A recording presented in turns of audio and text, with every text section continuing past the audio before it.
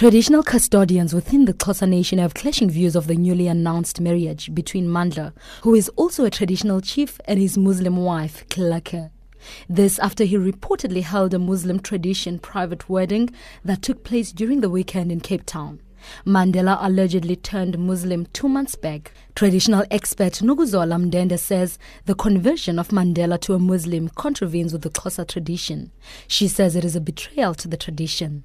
It is a betrayal to his tradition, a betrayal to his identity, and a betrayal to his own ancestors, and a betrayal to his own people, to his own community. Because now we know that in Islam, a Muslim woman cannot marry a non-Muslim. Therefore, a husband must convert. So that means he has converted into Islam. Mandela cannot be the custodian of African culture who is believing and practicing Arabic culture. So those are contradictions. Contrary, Deputy Chairperson of the House of Traditional Leaders, Chief Zolile Nqamashe, says the freedom of religion choice remains applicable for traditional leaders as well. He says the problem will begin when he attempts to impose his religion to the people he leads. Nkosi Mandela has made a personal choice in terms of the religion to be associated with. As you would realize, it's an individual choice to choose a religion that you would subscribe to. However, to the extent that he will not impose such a religion to the greater tribe, then I do not think this would have any meaningful effect.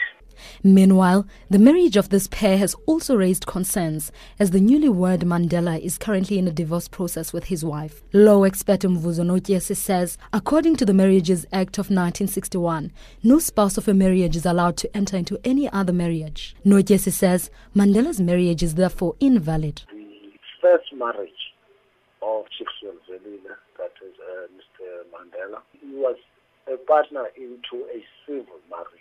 That marriage has not yet been dissolved. Therefore, he cannot enter into any marriage at all.